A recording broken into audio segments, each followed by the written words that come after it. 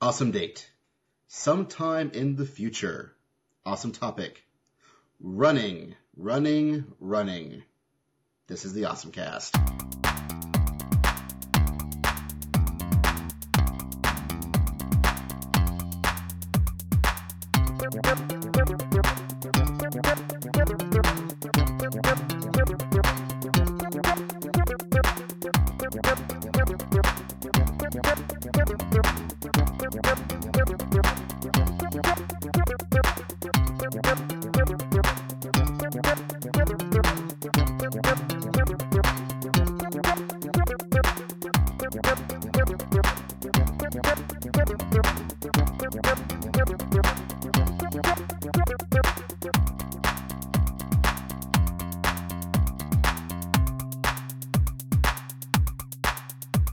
Hey folks, and welcome back to the OSMcast, your podcast for everything awesome. I'm Basil. I'm Kevin. And joining us from the stately land of Florida, I'm Gerald Rathgold from Anime World Order. So here we are again, once again recording an OSMcast with a wonderful guest host. And as always, you can find Gerald's stuff at animeworldorder.com. You can find our stuff at theawesomecast.com, OSMcast.com. You can check out the Index of Awesome, all our previous episodes of the OSMcast. You can leave us comments in the comment section for every podcast. You can send us an email at awesomecast@gmail.com. Or leave us a voicemail at 209-AWESOME-LINE. And so, yeah. Yeah. We were totally recording this podcast before I discovered it wasn't actually recording. So now we get to cover Lost Territory. And pretend to sound excited about it all over again. Oh, woo! Oh yeah. And so, previously on the OSMcast, we were talking about going to cons in short succession. Actually, that's what we were talking about on this episode. Oh yeah, but people didn't hear about it. But they get to hear about it now. Ooh. Yes, I am just coming back from Otakon from, 2 weeks ago, and just finishing up Anime Festival Orlando from, as of this recording, yesterday. Yeah, and that is, doing cons in short succession is always crazy. For example, I remember a couple of years ago, I went to Dragon Con, then immediately going to AWA the week and a half later. Yeah, that's rough. I mean, when you don't have a weekend in between to buffer or at least, get your things together, even then, that's tough, especially if you're, involved in it in some way, like doing panels or whatever. Yeah, and Dragon Con is a trip. I thought, well, Otakon is not exactly cheap to get to, but Dragon Con is even less cheap to get to. Because, for one thing, the hotel rooms are usually, unless you're going as long as you don't mind going 30 minutes or an hour out of your way to get to a really cheap hotel, the hotels, the convention hotels are $300 a pop. Even with friends. Yeah, and you pretty much got to book immediately after the last one to get a room. Yeah. The con badges are, $80 to $100. And I can't just go, well, hey guys, I've got a podcast, and they go, whatever. Podcast isn't real media. Get out of here. And so, yeah, and that's where you see that the anime world of anime podcasting has not mingled very well with the world of sci-fi and genre podcasting. Well, it's true. Well, I think in Dragon Con's case is that since they have an entire podcasting track, you really can't just go, well, I'm a podcast, because guess what? So is a whole lot of other people. Yeah. And that's probably a good bit of chunk of their revenue, are these people going to that podcasting track. And so you probably have to be a little more substantial as far as media goes. And there's a few people there who, there's the 2 people in America that are able to make a living off of podcasting there. Yeah. Of course. The thing that we've all tried to do so hard, but... Well, just can't do it. I gave up on that dream long ago. Yep. I'm just happy if it keeps getting me into anime cons. But, you know, that said, also a lot of their podcasting stuff is also more audiobooks they just call podcasts. There too, where a lot of people are doing what they're doing is they're more or less they've written, authors have written their books, and now they're just breaking off into chapters and giving each chapter its own little unique little podcast as an episode. Yeah. Okay, it's an idea. Some of them are more inventive than others. Like some will actually sort of turn into almost like radio shows. Well, they'll add in sound effects, music, that sort of thing. Yeah. Spruce it up a little bit, but no, that's like an entire whole category of podcasting that they serve at Dragon Con. Wow, I'm just completely out of the loop as far as non-anime podcasting goes. Okay. And so you have there, like one time I went to Dragon Con, so it's like, oh, I do Firefly and Serenity and a lot of Joss Whedon stuff. Well, I do a lot of Stargate, and people are like, well, I do Battlestar Galactica, and what do you do? Like, well, I do animated video games, and they go, oh, that's cute. Because there are podcasts that go there that have been doing like weekly or bi-weekly podcasts about Firefly since the show came out like years ago. And still find new content. Look, I don't know how they do that. Like, maybe they just go through the scripts, go, okay, well, we're talking about this one line now, and what its effects were, and after each episode or something. Yeah, we're going to talk about this hat for about 3 or 4 episodes. Isn't this a nice hat? Like, yes. its contour is very nice. Well, I'm sure you can get months of material just out of Malcolm Reynolds' coat, so, His brown coat. And I already feel dirty. And River's bare feet or something. I don't know. We're now admitting to knowing way more about Firefly than we probably should have in an anime podcast type thing. But it's just about the only Joss Whedon show that most people agree was actually good. So, yeah. There's about 6 good episodes for me.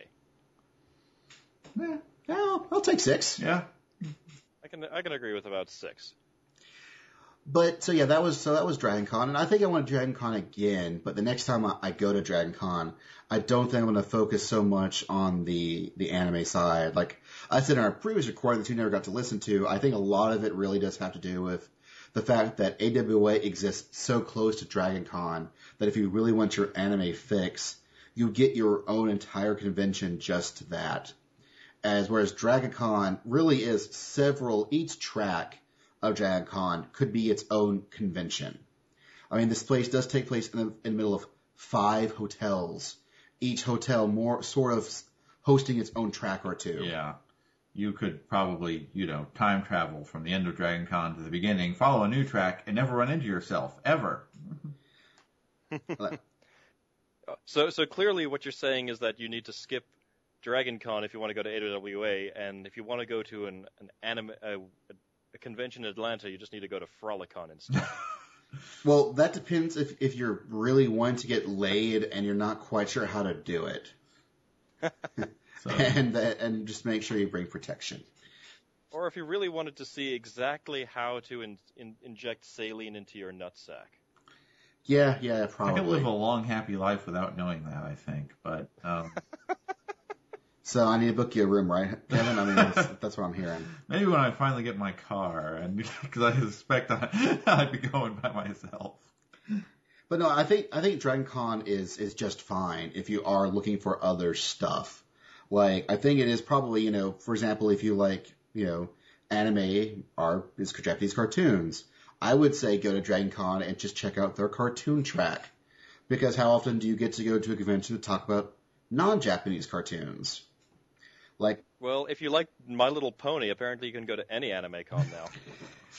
Why? I hate to say that, but you're right. So I guess we'll take that as a cue and go straight into the moment of awesome. It's a moment of awesome. So speaking of going to anime con to have My Little Pony panels, I actually just came from Anime Festival Orlando, a awesome little strappy con in Orlando here. Actually, technically, I think it's in Kissimmee, but I'm not too sure. We're all so close together. That's been going since about 2000, and I go there every year, and it's always held like the week before or the week after Otakon, and this year I did about 3 or 4 panels, so had a lot to do there, and it was a lot of great fun.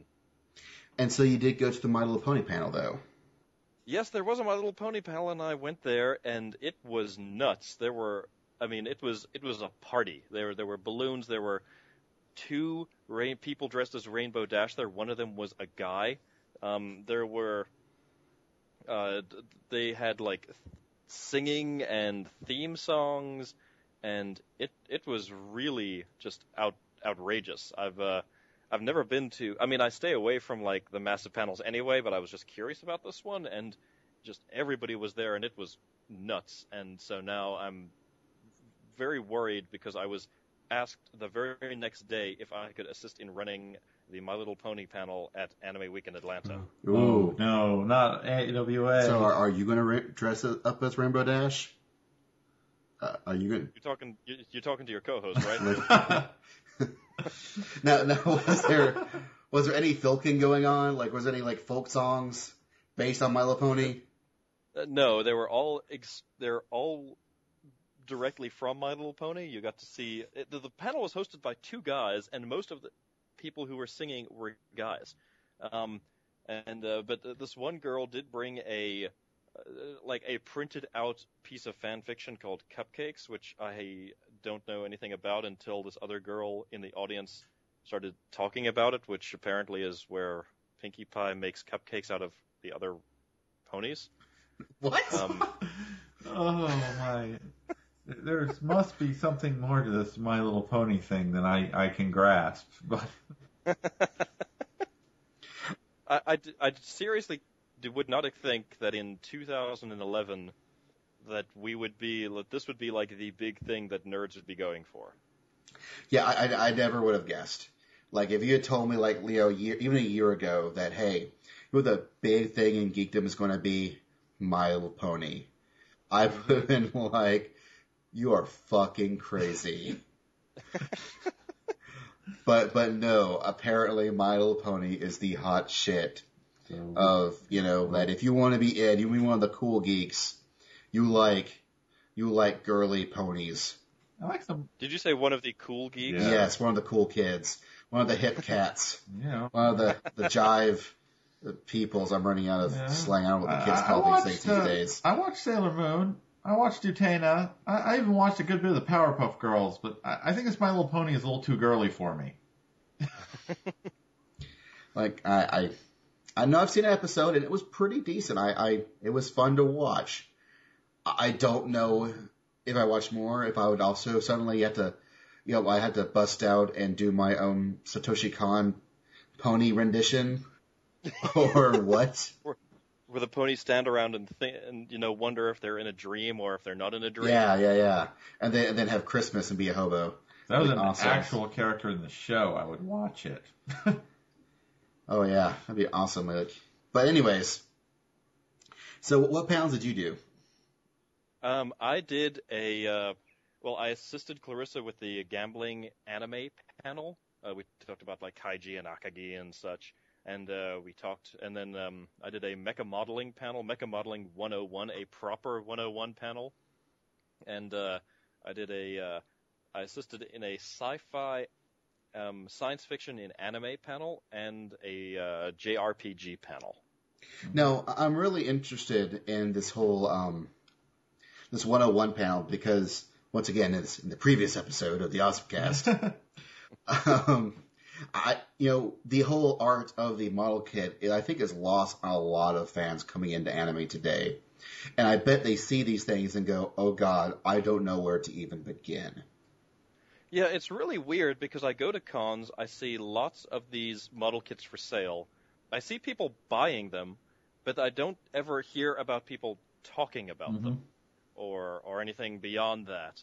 And so I decided to do a panel. I went to a panel at Boston that was very well intentioned, and the guys definitely knew a lot, and they labeled it as a 101 panel, and it was like way beyond that.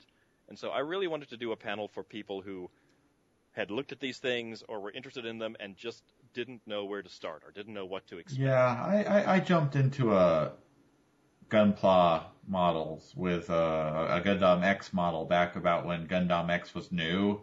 And to be fair, just have the diagrams to go on, but it was a few models I had to put together a few models before I didn't have to break out the super glue at some point. Yeah.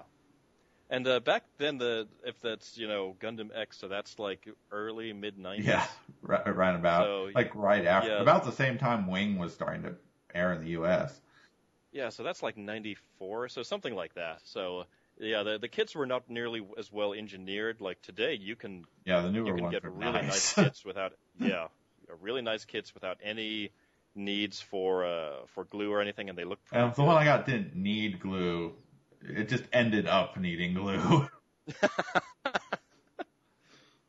Accidental glue, I see. Yes. Yeah, I'm hoping that. I mean, it's weird because the model kit thing is kind of a leftover thing from like the 70s and 80s, and it's probably not going to gain any fans, but it's interesting to talk to the people who are really, really into it. Well, I think one of the things model kits, I think there's, I do think just at least the assumed point of entry is high for most fans to realize, because, or maybe I'm wrong, I don't know. I think if I saw a model kit and realized that I had to put something together, I'd be like, well, I'm not sure what to do with this thing. But I bet there's probably so many like online tutorials and stuff nowadays so you can probably find that would help circumvent that. But I don't know how much, online Googling people do about these things.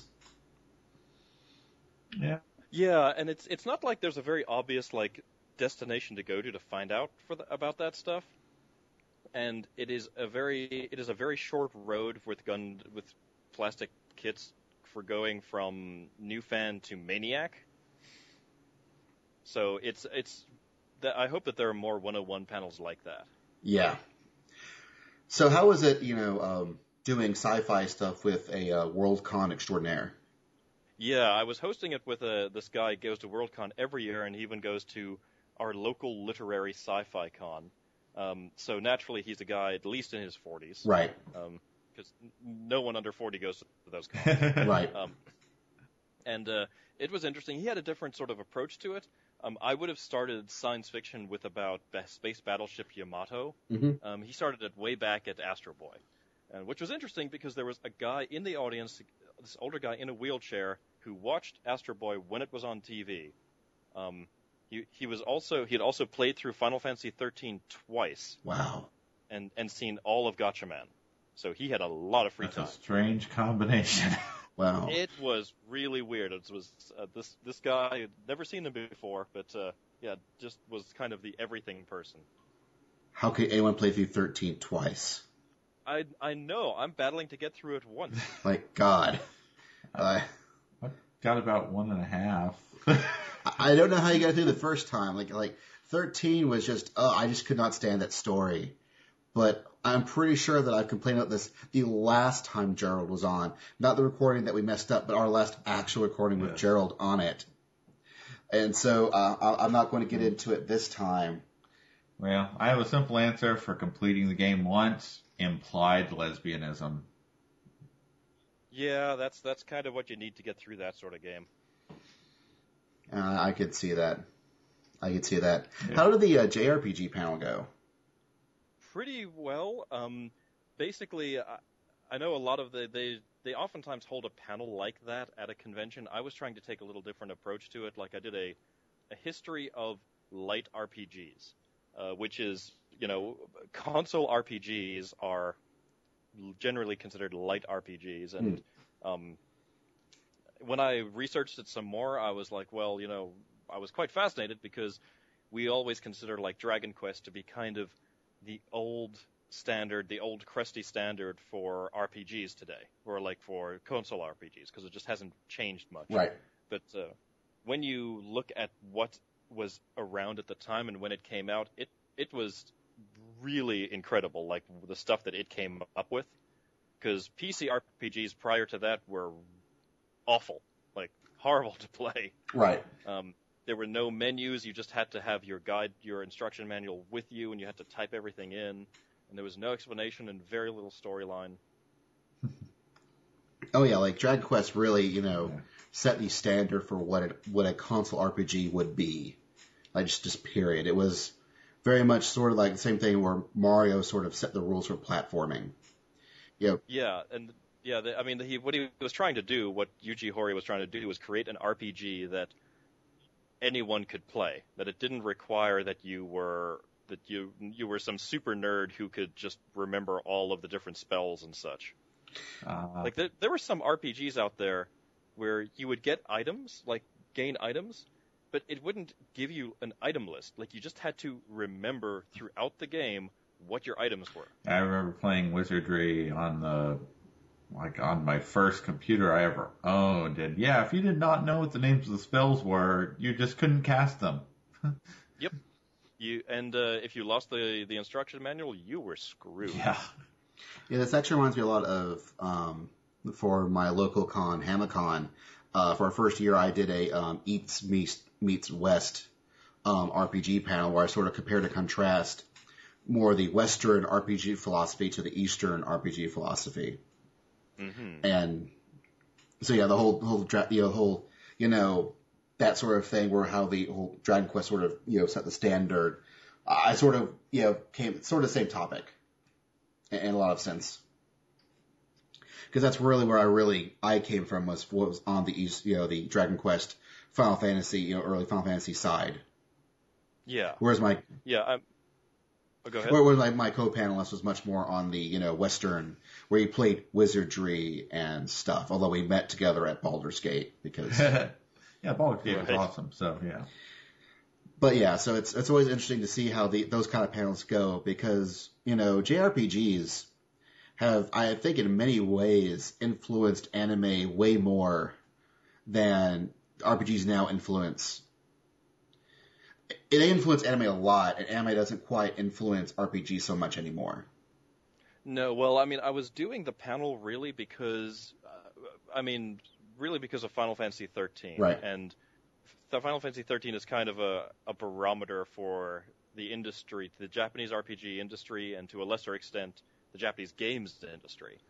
And 13, while it did sell a lot of copies, it was generally considered, not terribly successful in terms of being a good game.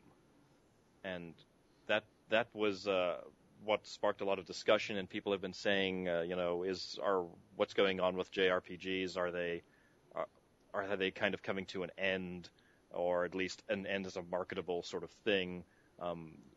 All of this really came out because of Final Fantasy 13. Yeah, it's true, especially now with the whole, Operation Rainfall, with The Last Story and Xenoblade not coming out to America. Yes. It really is a new conversation, like how relevant is the Japanese role-playing game? Yeah, I actually was looking at that as well, and it was really pretty sad, because a lot of that is due to the fact that they believe is due to the fact that JRPG fans tend to be nerdier, and nerdier guys tend to know how to mod their systems, and they tend to know how to steal games.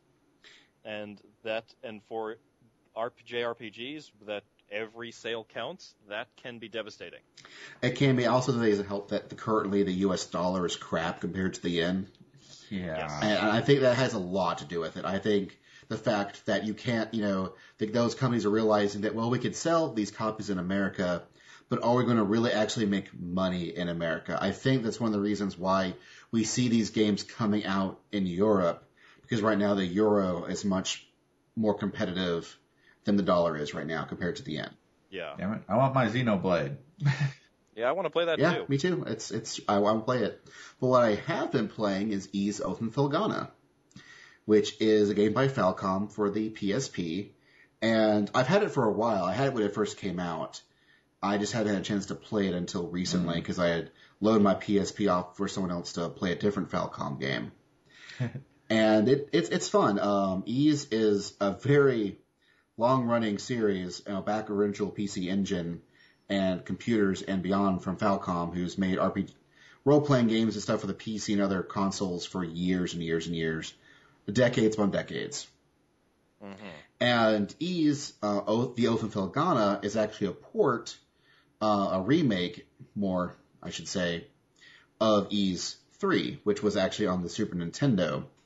And that one on Super Nintendo was actually a side-scroller. It was much more reminiscent of Zelda 2, where they were trying to sort of see what they can do to break from the formula, try some new stuff out, see if people liked it.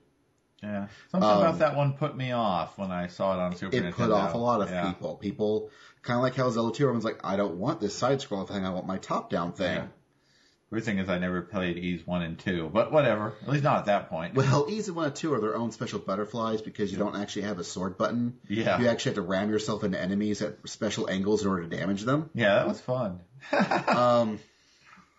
Yeah, Ys 1 and 2, Ys was interesting. Well, it was one of those things where those were originally computer games. Yeah. And so you were using the arrow keys. Yeah, I didn't play that till the Wii Virtual Console had them for download. But this remake was made originally for the PC, but Falcom themselves ported it to the PSP.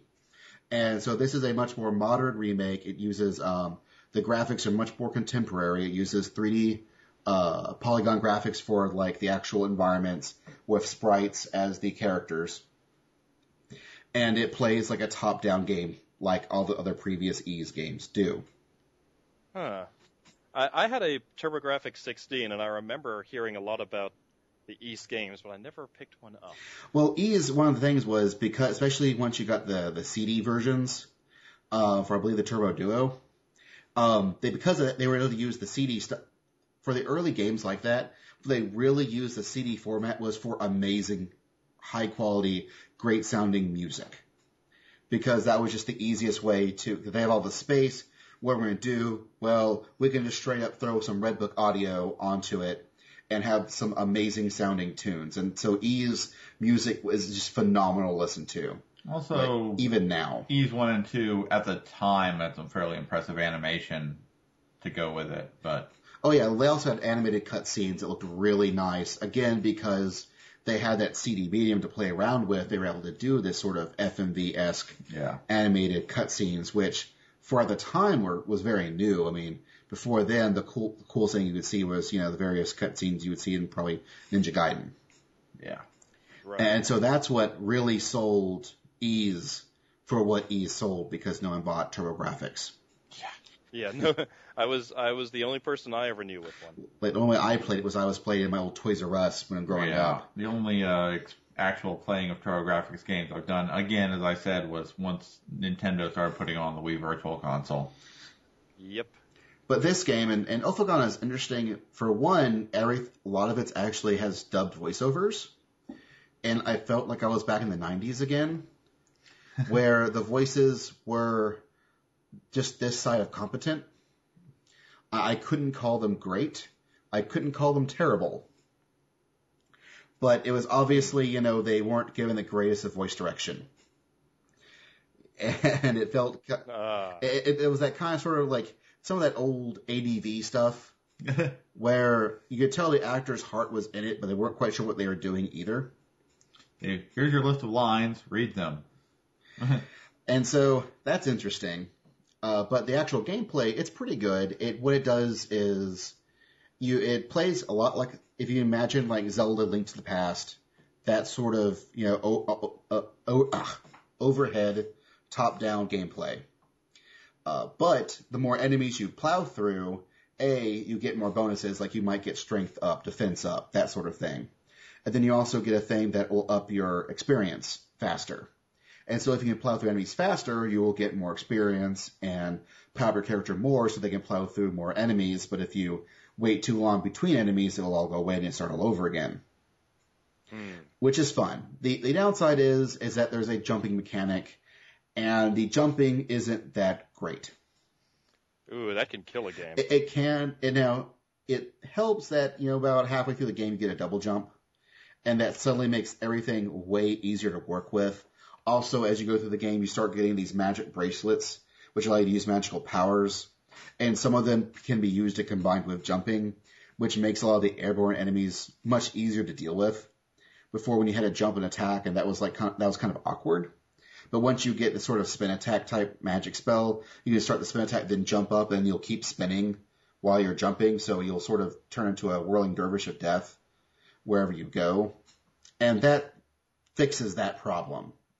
The more issue I had with it is that occasionally they'll put you in these areas where you'll be on an elevated area where you have tons of little, like, skinny platforms you have to run through, almost like little bridges. And if you fall off, you fall down to the lower area, then you have to sort of fight your way back up.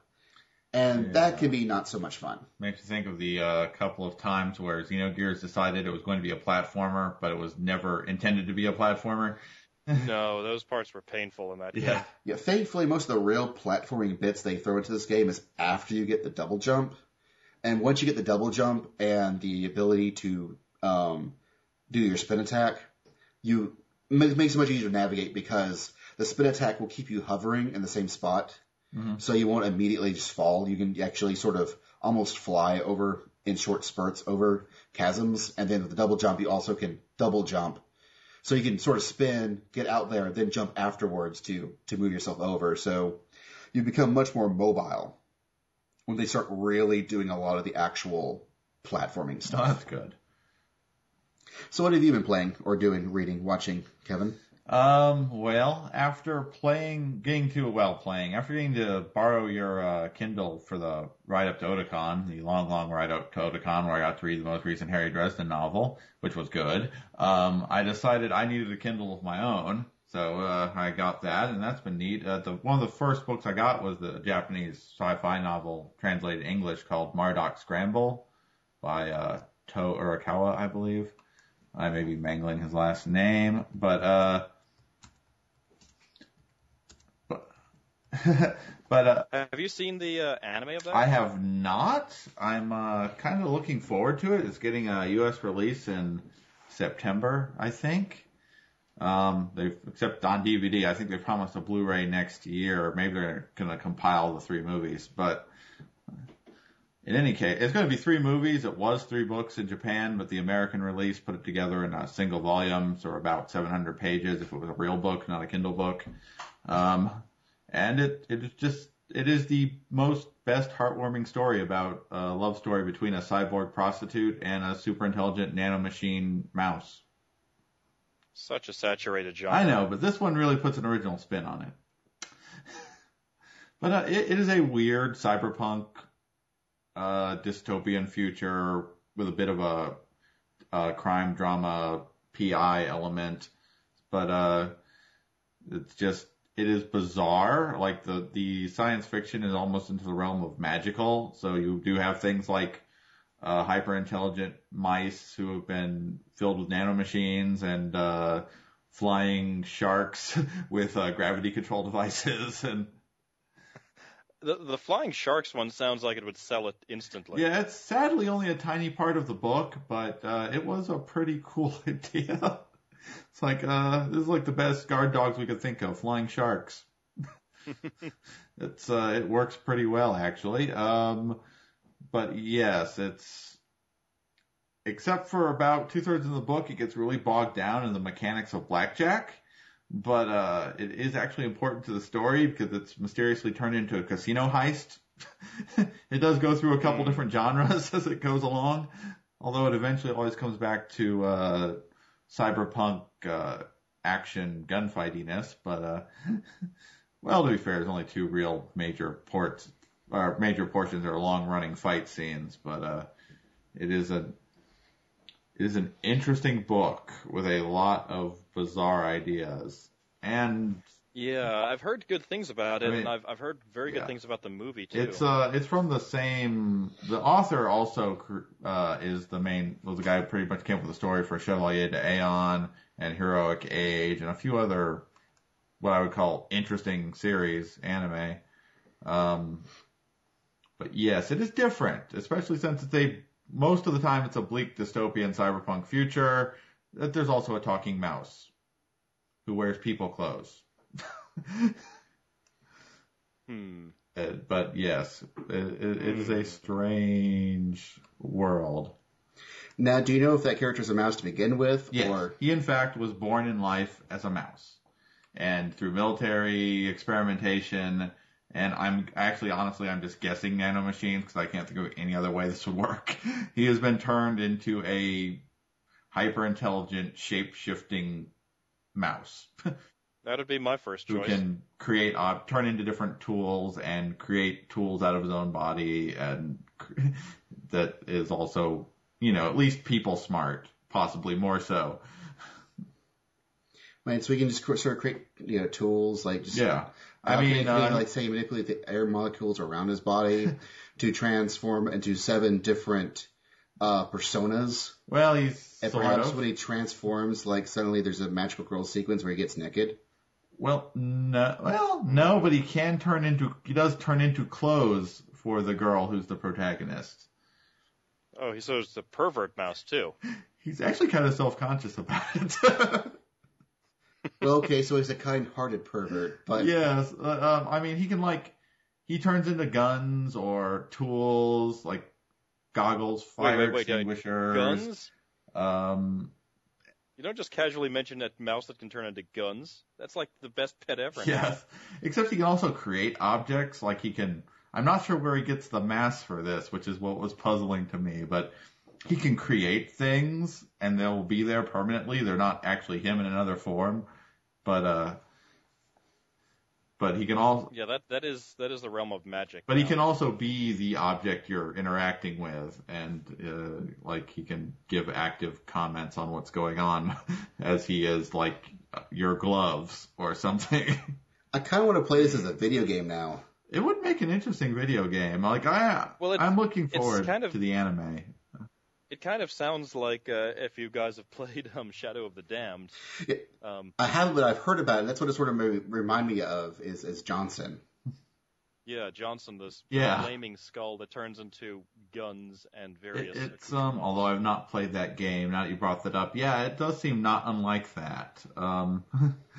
Just with many fewer dick jokes, I would assume. Yes, as far as I can tell, with Offcock, the mouse, and the Marduk Scramble, his only limitations on what he turns himself into seem to be that there are some things that are just outright illegal for him to turn into. Like, he can't turn into a rocket launcher. Not because he can't turn into a rocket launcher, just he'd probably be arrested and destroyed if he did. Well, if people are running towards you to try to arrest you and you're a rocket launcher, I think they're the ones who are in trouble. It's true. But speaking of being in trouble with fewer dick jokes, I think it's probably about time we get into our main topic conversation, Makoto Shinkai's Children Who Chase Lost Voices from Deep Below.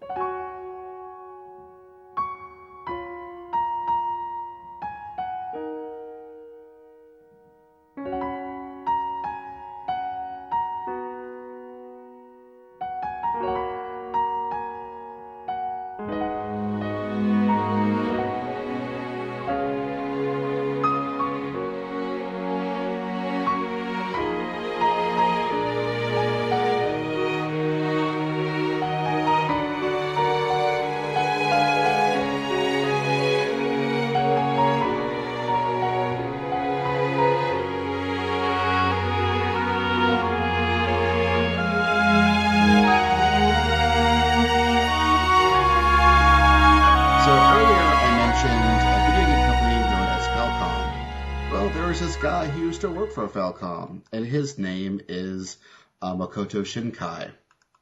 And right before or around the same time he was working for Falcom, he had won a grand prize for the DOGA CG animation contest for the short he made in 1999, which was called She and Her Cat.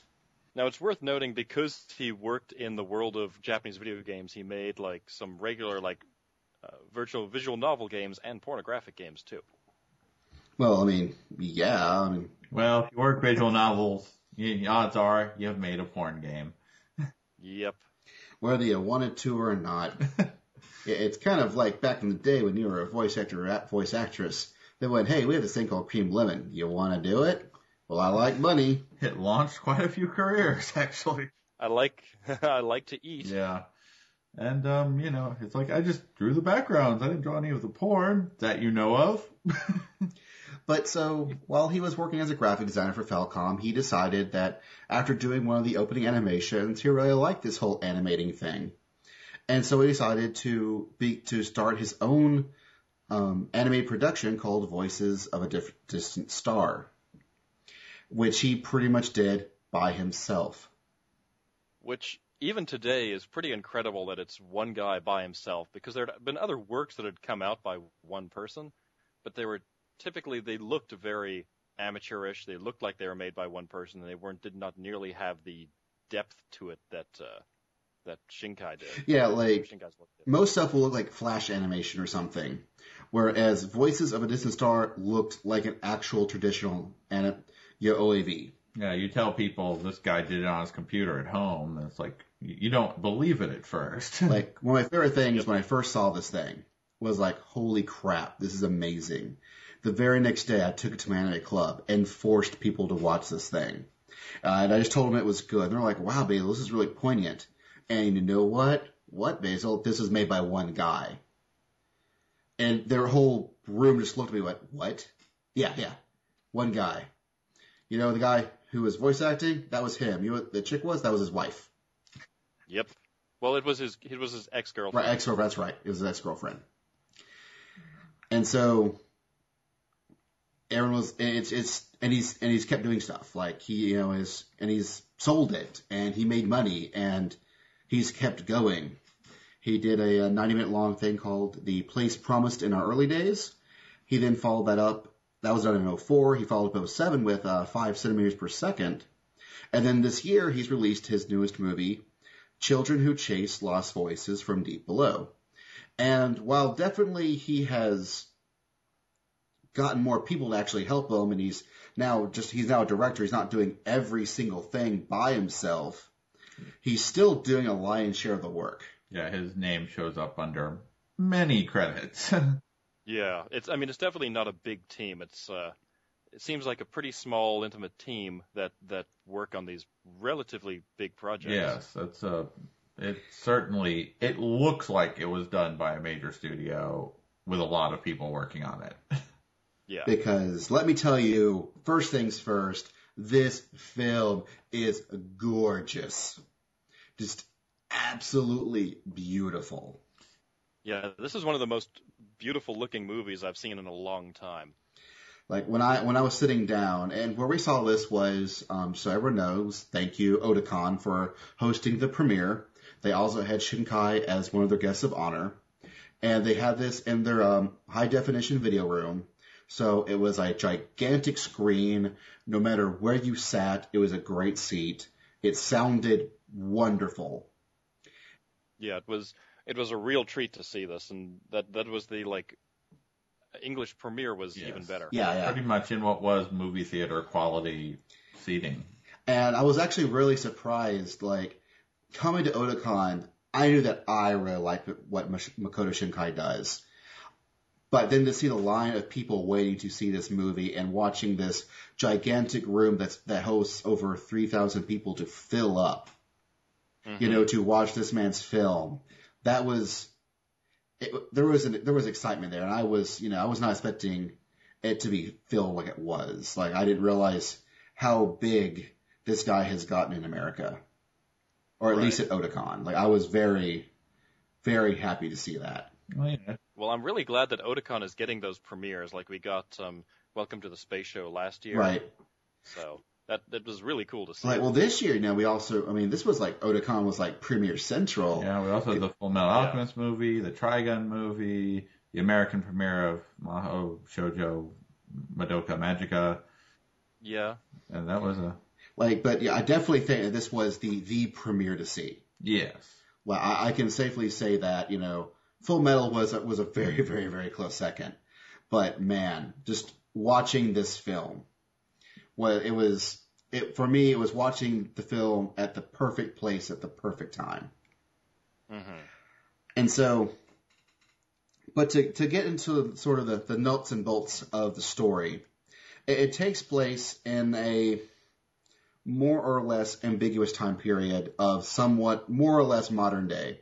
Yeah, in I guess rural town somewhere in Japan. Yeah. I guess when it takes place isn't important, but when sometimes they talk about some characters who did things in an identifiable past, and so then that kind of got me wondering, when does this take place? Right. And so it stars, more or less centers itself on Asuna, who is a girl in school, I'm guessing high school. And I thought she might be late junior high, but it doesn't necessarily matter. She's I thought she was a little kid, like lower middle school or something. She could be. So we all have different ideas.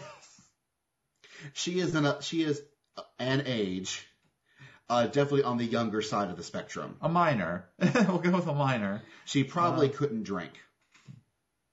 Yeah, I would agree there. It starts off, with some breathtaking, beautiful animation of her running to get to this one spot and collecting her food for the day and her radio, and she gets up on this bluff that overlooks the mountains, which of course look beautiful. And she starts messing with this little radio-like thing that's got this kooky little crystal to it. And she adjusts it to hear this really ethereal, sound that sounds kind of like something, kind of like some sort of animal noise, yet not like melody. This really just ambiguous but pretty sound. Yeah, I mean, she's clearly like kind of a nerdy character. Yeah, it's just kind of your basic build your own radio kit, except she's got this little crystal where that thing that gets your radio signal that I blanked on normally goes. And so, yeah. And then, she moves on, and you learn about that her mom's a nurse, and she's not always at home, and so this girl has sort of learned to live on her own, as it were, or as much as a kid, where all the necessities are there to take care of for her. She just has to the food's there, she just has to cook it, Wash her clothes, cook her food, She could take care of herself, more or less as much as a little kid could. Probably more than most little kids can. Probably more than I could when I was, well, whatever she is. Sometimes I think she might take care better of herself than I take care of myself now. I know she takes better care of herself than most guys. Yeah, she's got that little secret hideout by that bluff. She could probably live out there. I know that she doesn't have a computer, and next to it is a pile of Taco Bell wrappers. Yeah, so that's true. And so she goes to school. She's got friends, and then next thing we know, Darby bears afoot, and you best be worried about these bears because bears don't like little girls. Yes, especially cyber bears or whatever this thing or magical monster bears. It's vaguely the creature is vaguely bear-like. Now, up until this film, a lot of people have sort of compared this to Ghibli stuff, and I won't say that the comparison shouldn't be made, but that for you to realize that when this comparison is made, I feel it's made as a really big compliment. Yes, and up until that the bear moment, it was very much a Ghibli film. It could have been Kiki's Delivery Service or Whisper of the Heart up to this point. Yeah, and then it was Princess Mononoke suddenly. Yes, where this bear, was not. This bear wasn't messing around, and then suddenly a mysterious individual with long, pretty hair comes to her rescue, and then wastes this bear thing something fierce. That's not so much a bear as a big thing that's vaguely bear-shaped. Yeah, and it was pretty gruesome, too. I mean, its jaw got ripped off and blood was pouring all over the place. Animated in lovely detail throughout. Beautiful. It's the most beautiful dismemberment of a giant bear thing I've ever seen.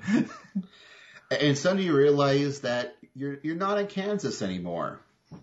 That this film is a completely different thing that's going for it than you thought it was. And as the movie starts going on, you discover there's this whole new special mystical land that's underneath the earth, that Agartha, where all the legends of the world has come from, and there's a place that you can resurrect lost ones, and there's a mysterious organization that's trying to get to it, and there's people who come from that land, and it's, and suddenly you're like, okay, this is not so much Ghibli anymore. Now it's much more Indiana Jones. The first three films. Yes. There were more? No, of course there weren't. Of course there weren't. Oh, of course. Yes, there's only 3 Indiana Jones films. They were basically all good. Only 3. And so she meets a person from this land, and due to various misadventures, ends up taking a journey with somebody else in this land of Agartha, where the majority of the film now takes place. And they're off, and the guy is who she's traveling with really wants to resurrect his dead wife. Reminded me a bit of the, at least the novelization of Brave Story, where they spent a good chunk of it establishing the normal world before they got to anything really supernatural. And yeah, that guy was such a strange character too. Like he bordered on kind of insane. Well, yes, I would go with insane. I mean, he's, or maybe not even bordered, but yes. because you could get you got the sense that a lot of the film was spent in, I guess, what I would call lucid moments, where, okay, we're here in this weird world. I've got to be responsible for this little girl. I've got to try to keep her safe as best I can. I basically like her. But later in the movie, he gets a little weird near the end. Well, without spoiling anything, not like, pedo weird. No, just you then you have to contrast that with what his new priorities seem to be as you get near the end of the film. Well, not even new priorities. They were his priorities to begin with. This man is very, very driven. Like, he is, come hell or high water, he is going to resurrect his wife. That is the one single solitary thought that's going through his brain during the entire film. Yes, he doesn't mind making considerations for other things as long as they further that goal. But if anything gets in the way of that goal, he's going to... And as time goes on, you do see conflict with him. Like, he starts really, really getting used to our main character, Asuna. He's starting to really like her. He's sort of thinking of her sort of as a surrogate, daughter. He's definitely starting to wonder. I think he never loses sight of what his goal is, but I think, the inklings of second thoughts are sort of slowly sprouting in the back of his head. Yeah, he's not just a one-dimensional driven fanatic. No, there's more to him than that, which does make him an interesting character. And then there is Shin, who is I think the third real character that they follow, who is a member of the Agartha race, as it were, who is sort of trying to keep tabs on these two characters and are trying to keep them in check so that the other forces of this world don't just waste them. Because they're intruders in this realm, and they're not supposed to be in this realm. And if they don't leave, they have to be evicted. Yeah, they're going forcefully. Because they're threatening the delicate cosmic balance of the world. I.e., the people in this world don't really want to grow. So kind of jerks, except for... Yeah, there was one plot point there. I really don't want to talk about it too much because I guess it's kind of a spoiler, but it seemed like what they were doing was contradicting the problems they were having, or at least making the problems they were having worse. Yeah. And one of the things about this film that was kind of weird to me when I was watching it was I knew that the guy, I knew why he was there.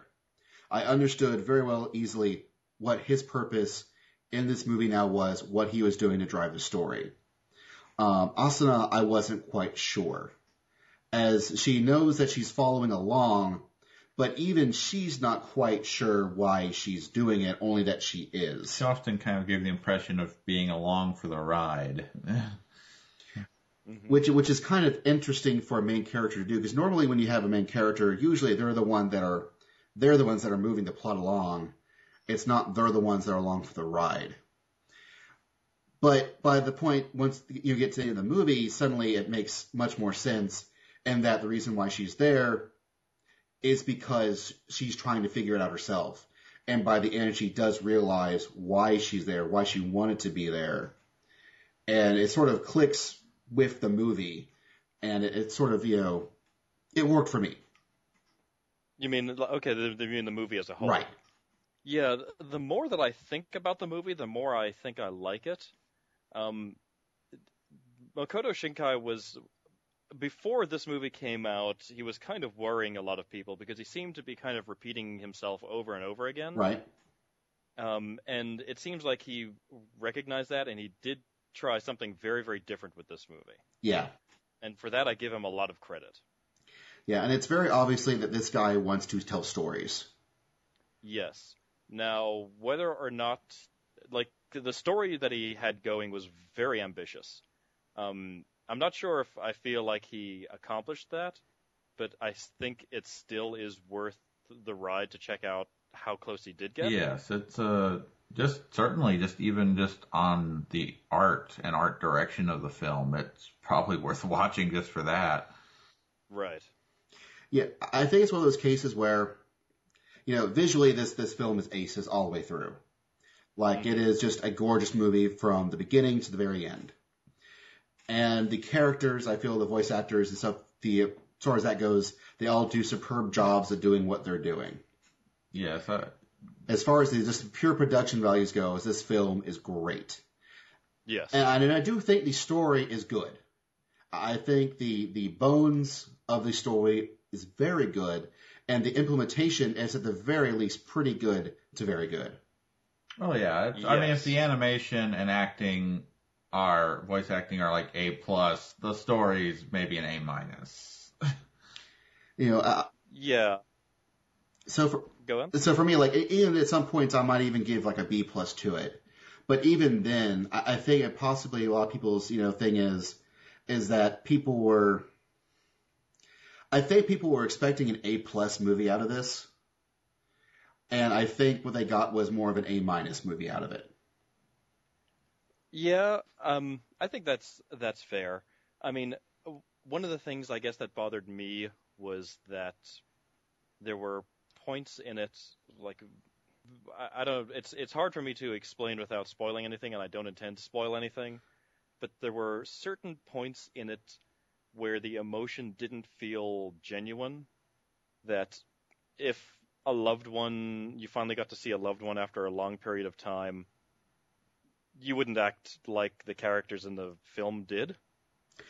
I see it, and I'll tell you what. We'll talk about the film a little bit more, and then we will do a small spoiler section. That way, when we can actually get into that topic. Sure.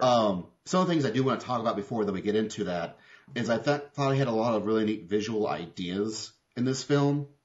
Oh yeah, some of the visuals in this go beyond just looking beautiful to being like the sort of things that you just have never seen before. Yeah, like, for example, one of the things I really liked when they were back in the town, the rural village, was it reminded me a lot of like an adventure game, where whenever she would go from place to place, he would show that movement of her running, transitioning from screen to screen, and he would always use the same camera angles for each scene. Like, the time of day, the people in it will change every time, but the actual camera angle was the same. And so it really felt like this was one particular place, and I really felt like I was going through it. Then you compare and contrast that to when they're in Agartha, and then suddenly you never see the same thing repeated twice. It really, really hammers in that she's gone from this one small town to this gigantic adventure. And I liked that contrast that he did with that. That was something I liked a lot. Yeah, I understand that he spent a year in England before making this movie, and it felt like he was getting some inspiration from that. Oh yeah, I could definitely say that. Apparently, I want to say he went to the Nagano prefecture to actually to take like pictures and get the feel of the place in order to create the small town. Like, he really wanted to make sure that it felt like an actual place that people lived in, and I felt he's totally succeeded in that. Like, the level of detail in like her house, I definitely felt like this was her house that she lived in. I felt that house had character, and it was character that she created by living in this house. Yeah, there was clearly like some house that he found somewhere that he photographed a lot. Yeah. and some of the characters that he meets, I was actually reading a Q&A he did at Otakon that I didn't get a chance to go to, where one of the characters, he made sure that the character had a blanket because he really liked Linus from Peanuts, and so he wanted the security blanket there. And so, and just stuff like that, it's definitely, there's a lot of really neat thoughts and themes in this film. And it's good stuff. Like, I really recommend. I don't know when anyone's going to get a chance to see this film. Hopefully it'll come out on DVD and Blu-ray at some time in the reasonable future here. Yeah, I know that there was only just recently a DVD announcement for Welcome to the Space Show, and that we saw last year. Yeah. I have a feeling we'll probably see something for this probably next year. Like, I could see this, I could see they'll probably spend more time, like, at various, film festivals and things to sort of give it sort of more of an international appeal before actually giving it a release. And, I mean, to be fair, it's a better movie than Welcome to the Space Show. Oh, yeah. From what I've heard, yes. I did not see Welcome to the Space Show. For one thing, this is, 2 hours and not like an hour, 2 hours and 30 minutes. Yes. And, well, it also, it uses that time well, unlike Welcome to the Space Show, where about, 90 minutes in, you're saying, okay, this has done about as much as it can. Let's wrap the story up. Yeah, another hour. Yeah. Where this film, you get, the trick of this film really is, I think why it's 2 hours is because they spend so much time in the first act in the small town to really get you into that space before. Yeah, I'm still kind of divided as to whether or not it could have been shorter. I know that looking on the Q&A, they originally planned this to be 16 minutes shorter than it was, but they ended up adding the 16 minutes because they felt they needed it to complete the story. And I'm wondering if maybe they could have trimmed, they do a lot of incidental shots here and there where they're just showing nature at play. And while they're cool to look at, I don't know if all of those really had to be there to fill the need of the story. Right. I mean, I think I need to watch it again. I mean, I'm one of those people that feels like not every movie out there needs to be 2 hours long, and every movie you go to see at a movie theater is at least 2 hours. No, I agree. Yeah. I'm totally with the. I would much rather have an amazing movie in an hour and 30 minutes than a pretty good movie, or even to a great movie that's 2 hours. Right. You can tell your story in an hour and a half. Tell it in an hour and a half. If you can put it what you have to put in there. Yeah, do not be the Thin Red Line, which was like almost 3 hours long, and 2 hours of which were slow pans of waterfalls. Right. Yeah, that's a bit much. Yeah, exactly. Or, save that for the extended extra version on the DVD that's optional to watch. Yes. It's true. So, all right, what we're going to do, everybody, is that we're going to take another break. And if you want to listen to our spoilers, you're more than welcome to it. Otherwise, I would say whenever this movie does come out, please, however you can, watch it. Yeah, non-artsy, non-critical observation. Has an absolutely adorable kitten in the film. Oh, yeah. Was it Mimi? That little, Mimi. Fox cat. Yeah, that was great. I'm never clear if that was an actual cat or an Agarthan creature that just happened to look like a cat that wandered into the outside world, but either way, it was an adorable little kitty. Oh, well, one of my favorite scenes of the film is the very beginning where she shoos the cat off, and the cat just walks around the outside back into the room with another open door. Yeah, every scene. That was very, very Ghibli. Yeah, every scene this cat is in, it steals the scene, and it was awesome for it. Well, in fact, I think, and I remember reading the Q&A, I think that cat was actually the representation of the security blanket, and because it was always there when she needed it to be there. Mm-hmm. And then when she was no longer needed around, that's when he left the cat where it was. So, okay. Okay, now we can. We'll now have a musical interlude, and then we will go into spoilers.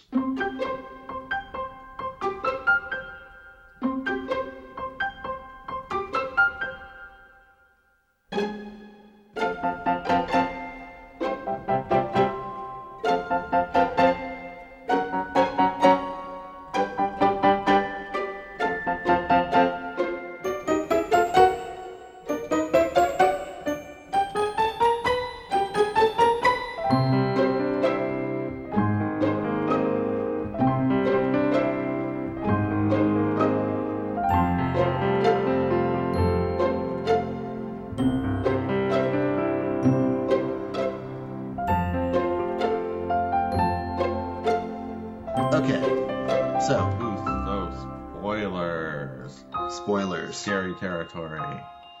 Mm-hmm. So I'm guessing the scene that you were referring to earlier was when he finally resurrected his wife. Yes, the scene where he resurrected his wife. That scene, the entire movie was building up to that, and that was, I mean, his entire 10 years of his life was building up to this. Right. That was the one moment that I felt like it didn't feel like it was being directed very genuinely there. It didn't really feel like he had seen the person that he loved the most in the world after 10 years. Right. I definitely, I can see that. I don't think I noticed it as much because it's something that's hard to notice until you've gone through that. That was the one moment in it that kind of felt weird, and I don't know if it was purposeful because that character, that guy, was so weird and distant anyway. Yeah. See that? I think for me, it's one of those cases where I was much more relating to Shin and Asuna than I was to him. I think at that point he was so crazy, and also I think he might have been conflicted because I think when he realized that what had to be done to resurrect her was the moment that Asuna showed up, and he immediately was like, "Oh God, this is not what I wanted." No. And I think possibly some of it was him just being conflicted. Well, yeah, because that was an interesting moment actually, because while he was upset that she was there, he also, you could tell that he was not necessarily unhappy about it. How do I explain it? He didn't want her to be there, but if she's there, he's taking it. Yes, if he can see his wife, bonus. Yeah, it's she's already there. This is already going to happen. If he's going to see his wife, well, sorry, kid. That's the way the world works, apparently, in Agartha. So there you go. Yeah. And then once Shin got there, and I felt, yeah, I know that, again, when I was reading the Q&A that I was reading, he had mentioned that he had buried a lot of pets. So I don't know if, I felt the children of this film felt way more authentic than he did. And so I'm wondering if it's maybe one of those cases where maybe he hasn't gone through the loss of his parents, maybe his grandparents. Maybe. That was kind of the only point, and for all I know, it was purposeful because that guy was just so hell bent on this that maybe he'd suddenly lost his purpose now after she appeared. And really, so that we didn't really go through the review of this because the whole central theme of this film is in fact dealing with loss. Mm-hmm. And for Asuna, it's the fact that she's lost this guy named Shun that she meets who saved her, and he dies pretty early on in the film. And she thinks his brother Shin is him, and also her father, had passed away earlier on in her life, and before she really understood how to deal with loss. Right. And so pretty much the end point of this film is the actual climax for her is her realizing what loss is, what does it mean to her, and how does she deal with it. And how to keep going. Right. I think that I hate that I keep forgetting that guy's name. Let me see if I can look it up so I can sound a little bit more professional. That guy. Yeah, I don't know. Yes. He is just that guy. It's Ryuji was his name, I think. That sounds right. He was almost like the example of what you don't want to have happen. Right. What you don't want to become. You don't want to be the guy who obsesses over that person for the rest of their life. Not that you want to forget the people you've lost, but you can't obsess on what was. Exactly. That everybody is going to lose. That if you end up loving someone, that's only going to end in tragedy. Yeah. There's no other way it can end. And that's like that very funny Louis C.K. thing where he said, the best case scenario is that you will find the perfect person, you will grow old together, and then she's going to die, and you're going to be sad. So Yeah, you cannot obsess over that stuff. it's true. And so for her tale, I mean, not much. Ryuji Morisaki, yeah, it's totally Morisaki is what they usually used. They refer to him as. But Asuna, it's like her, and Shin's, they're getting on and moving, getting over with it. Totally felt way more authentic to me. And, and Spirit of full disclosure, my mom passed away. It was recorded like 3 weeks ago. Like it was 2 weeks after when I came to Otakon and watched this film. And that's what I meant. It's just the purpose at the right place at the right time. Right. Because, and I don't know if it was me just recently getting over this or getting over this. I can't say that I'm over it. And watching that happen to her and that feeling authentic, that resonated with me. Mm-hmm. Like very much so. And in fact, well, full disclosure, my dad passed away about 2 years ago. So I think you might understand better when I say something like that. Yeah. When it just doesn't feel like this is 10 years of him seeing his wife for the first time. Yeah. I totally see where you're coming to that now. Like, and I think for me, my brain was like, man, forget this guy. Like he's obviously a stupid face, and these characters. This guy's crazy. This guy's crazy. And at that point, I was much more rooting for Shin to stop him than I was him going, dude, what are you doing? This is totally not what you should be doing. This is not the way you should be responding. I was much like, Shun, you take out that guy. He needs to be beaten up or something. Yeah, it's like, dude, it's terribly sad, but you don't get over it necessarily, but you just have to learn to deal with it. That's what adults do. Yeah. So. And I think that's what Asuna and Shin, especially Asuna, she did. And I know one of the central themes that Shinkai wanted to convey was that from the very beginning of the film to the very end, Asuna is running, she's moving, she's constantly heading forward in her life to a destination that she does not know where, but that she must keep running to get to. Yeah, I think Asuna, she's got her dad had died in her background, and we're not sure exactly how long ago that was, but, and she probably doesn't really know how to feel about that. And then... Well, he died when she was about, I'm getting the impression that she was about like 3 or 4. Yeah, like she was very young. She didn't really know him, really. No. So she didn't really know what to feel about that, and then this guy came into her life for like all of a day. And he was cool and interesting, and she may have even kind of started to like him, but then he was gone. Mm-hmm. It was almost even just her abruptness of knowing, so little time she knew him was almost as confusing with that loss, even maybe more confusing, because she didn't know what would have been. And I rather wish they hadn't, killed Mimi. Yeah. They killed the adorable cat that I just said was adorable. Seriously. I'm not even quite sure why he did that, because I guess it was trying to show the whole circle of life thing in Argotha, because it gets eaten by the weird little giant thing that then comes and helps our heroes a little later, but yes, that's part of it, partially to maybe reinforce the theme of loss. Yeah, I'm guessing. Although I think one of the things I liked about the film a lot was the fact that in reality, Asuna is half Agarthan. It's pretty well. It's never explicitly stated, but pretty easily inferred. It's very easily inferred in the story without them even flat out saying it. Which I love that they never actually. In most films, they would have brought that up as a major plot point, but they never do. They just infer it, which was great. And I think one of the things is that I think that's why she attached herself to Shun so quickly. Is probably at some sort of instinctual level, it probably related him to her father, because he was also a Garthan. Mm-hmm. Right.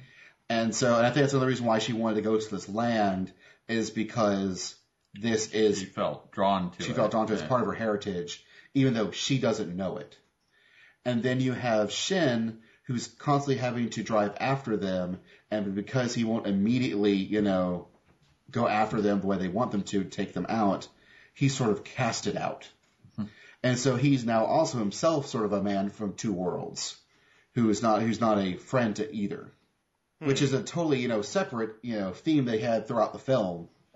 But again, it was one of those things where he had to learn to live with this and to get over it and to move on with his life.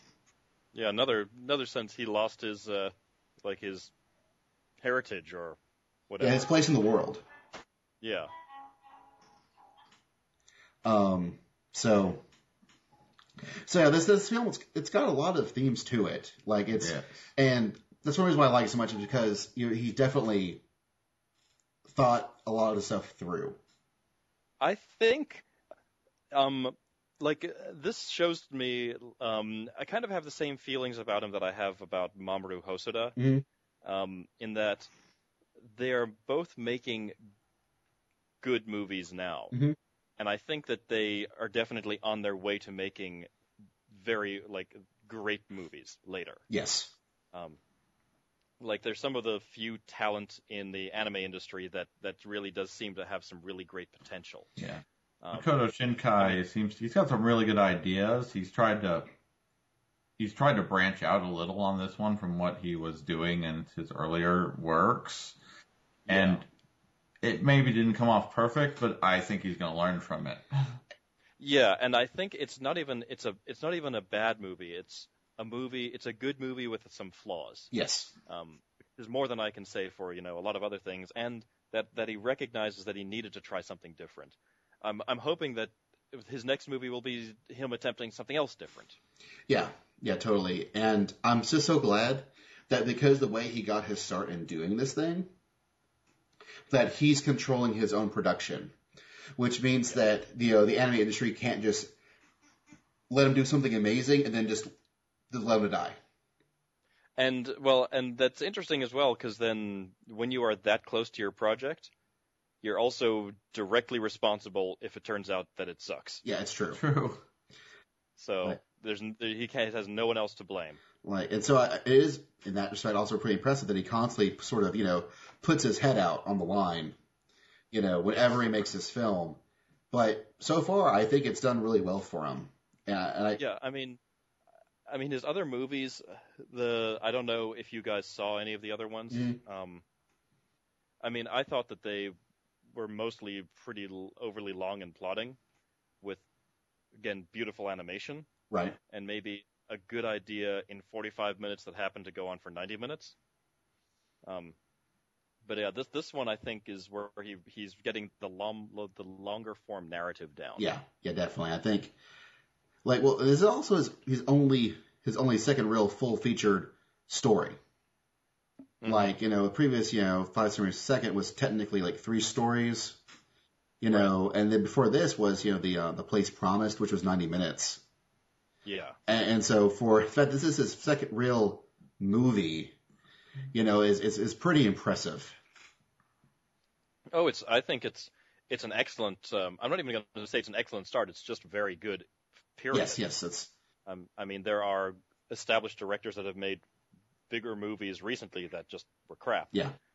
So I'm really looking forward to what he's got down the line. Definitely. I can't wait to see what his next film is. Yeah. Even with a few complaints, there are so many moments in this film that were just absolutely incredible to watch. Yeah. And so I really do think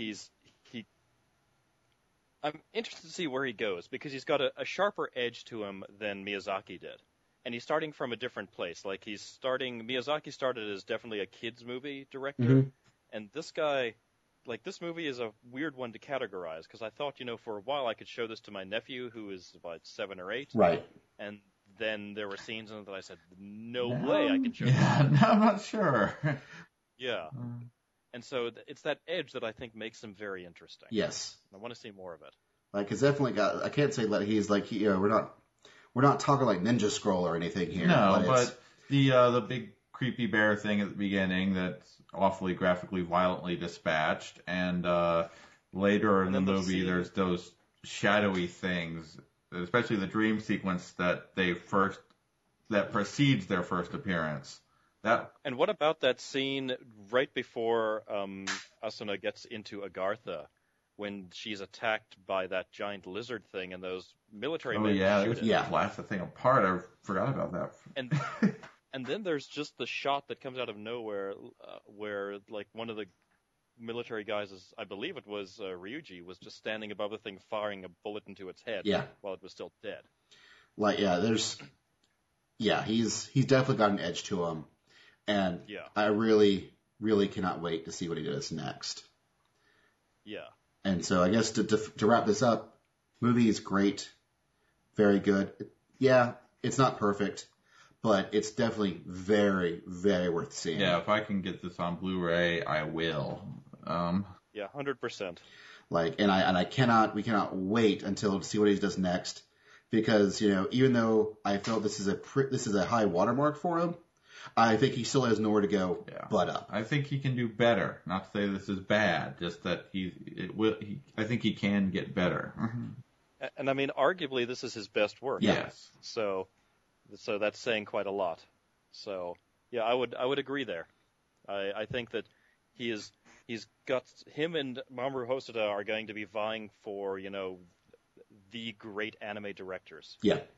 It definitely, especially going on. Like, I think gives me some hope for anime in the future that there are some people like this around. Yeah. Well, thanks for talking with us, Gerald. Thank you so much, guys, for having me. Always a pleasure. And for everyone, we will see you next time.